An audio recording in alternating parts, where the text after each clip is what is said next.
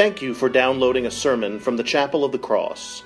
The Chapel of the Cross is a welcoming, growing, and historic Episcopal church in Madison, Mississippi. I hope you will join us on Sundays for worship at 7:30 a.m., 8:45 a.m., 11 a.m., or 5 p.m., with Sunday school for all ages at 10 a.m. I also invite you to connect with the chapel online at chapelofthecrossms.org. Again, thank you for downloading this sermon. I pray it will enrich your walk with Christ. May God bless you, and we look forward to welcoming you and your family to the Chapel of the Cross.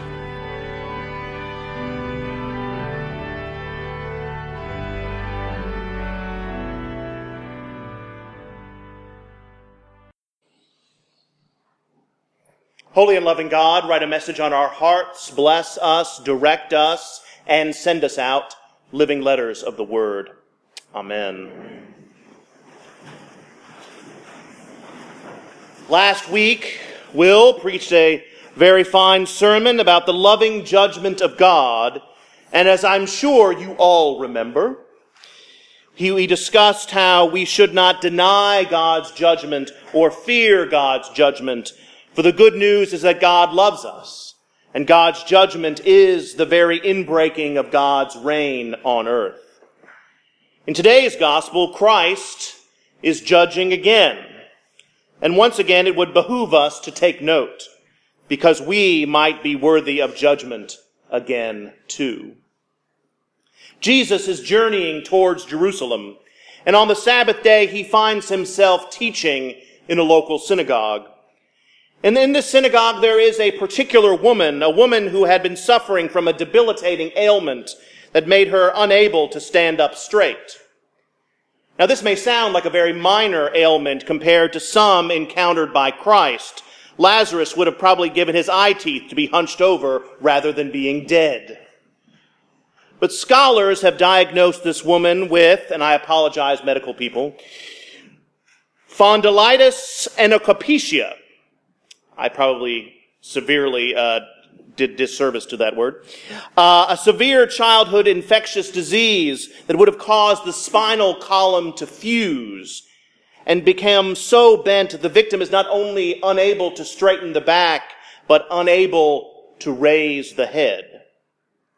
And yet there she is, in the synagogue, on this Sabbath day, listening to Jesus.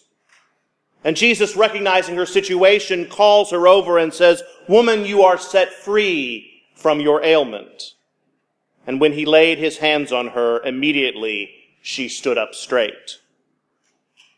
And into this celebratory scene enters Mr. Jovial himself, the leader of the synagogue. If our gospel had musical accompaniment, we would now abruptly switch to a minor key, like a villain in a black hat sauntering into the saloon. This guy is a rule follower, a stickler for detail. And instead of rejoicing that this miracle had happened in their midst, Mr. Funpants over here makes a baffling announcement to the entire crowd. There are 6 days on which work ought to be done. Come on those days and be cured, and not on the Sabbath day. In other words, that was very nice. Thank you, Mr. Jesus. Bravo, well done. But let's not forget that I'm in charge here. And that was against the rules, so that won't be happening again. Healings only occur during certain hours, so please come back later. He sounds like a bad customer service representative. I bet the pews were packed next week. Come to Mr. Grumpy's synagogue, where we worship the rules rather than the glory of God. So Jesus opens up a can of you-know-what on Mr. Rule Follower. You hypocrites! Jesus shows remarkable verbal restraint here. I might have used more colorful language. You hypocrites! You give the donkey water on the Sabbath, yet you won't have compassion and celebrate with this child of God. In all seriousness, Jesus is rightly judging the leader because of an egregious misinterpretation of the laws regarding Sabbath. 99% of first century Jews would have understood the Sabbath very differently. Acts of mercy, acts of kindness were more than permissible on the Sabbath. And Jesus and the crowd knew that, and the leader should have known that. But not only is the leader scolding Jesus for doing supposed work on the Sabbath, but in doing so, this leader marginalizes this woman.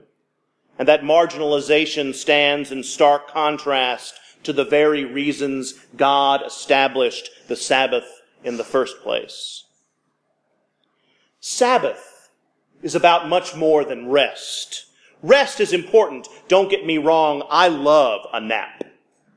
And as we transition from the lazy days of summer to the more frenetic pace of the school year, I will miss those moments of peace and relaxation. And God mandates such moments of peace. And they are not a sign of sloth, but the hallmark of a healthy life. For Sabbath is truly holy. But not only is Sabbath holy, Sabbath is for everyone. Exodus chapter 20, the 10 Commandments. God says, "Remember the Sabbath day and keep it holy. For 6 days you shall labor and do your work, but the seventh day is a Sabbath to the Lord your God." That sounds familiar, doesn't it? We remember that from Sunday school. But God didn't stop there. God continues, "You shall not do any work. You, your son or daughter, your male or female slave, your livestock, the alien resident in your town. No one shall work, for the Sabbath is for everyone." The Hebrew people, hearing these commandments in the desert in the Sinai, just having escaped generations of bondage in Egypt, would have recognized the importance of this distinction. That the holy rest was not just for some, for the righteous, for those in power, but for all of creation.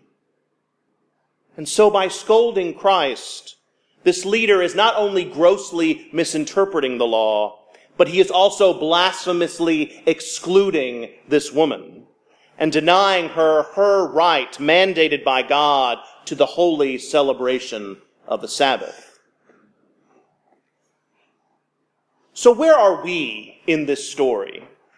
Are we the crowd marveling at the power of Christ? Are we the disciples cheering on our teacher as he rails against injustice? Are we the woman bent over by our own burdens, awaiting God's healing mercies? Or are we the leader, using rules and regulations, using tradition and fear of change to marginalize those unlike us? If we are honest, all of us, myself included, play all of these roles, including the one who would dare play God and declare who was in and who was out. For the good news today is that the good news is for all people. Not some, not the palatable, not the trendy, thanks be to God, not the blue or the red, not those in Starkville or Oxford or those waiting for basketball season, but for all people. And those who would behave otherwise are ultimately doomed to failure. For what does Jesus say immediately following today's gospel? "What is the kingdom of God like?" Jesus said. "And to what should I compare it? It is like a mustard seed that someone took and sowed in the garden. It grew and became a tree, and the birds of the air made nests in its branches." If we bring the good news to all people, if we throw open the chapel doors to these neighborhoods, to this county, to the world, and let them know that we want to pray with them and sing with them and break bread with them and do good works with them and baptize them, as we will do in a few moments, then our tiny mustard seed will grow into a tree, a tree of might and import and honor. Our branches will be our people, and our leaves will be the ministries we support. On our roots, firmly planted in God's radical love and hospitality, will dig deep and drink deeper. And our tree, our chapel, will be nothing less than the realization of God's most beloved dream, the inbreaking of God's reign on earth. Amen. Amen.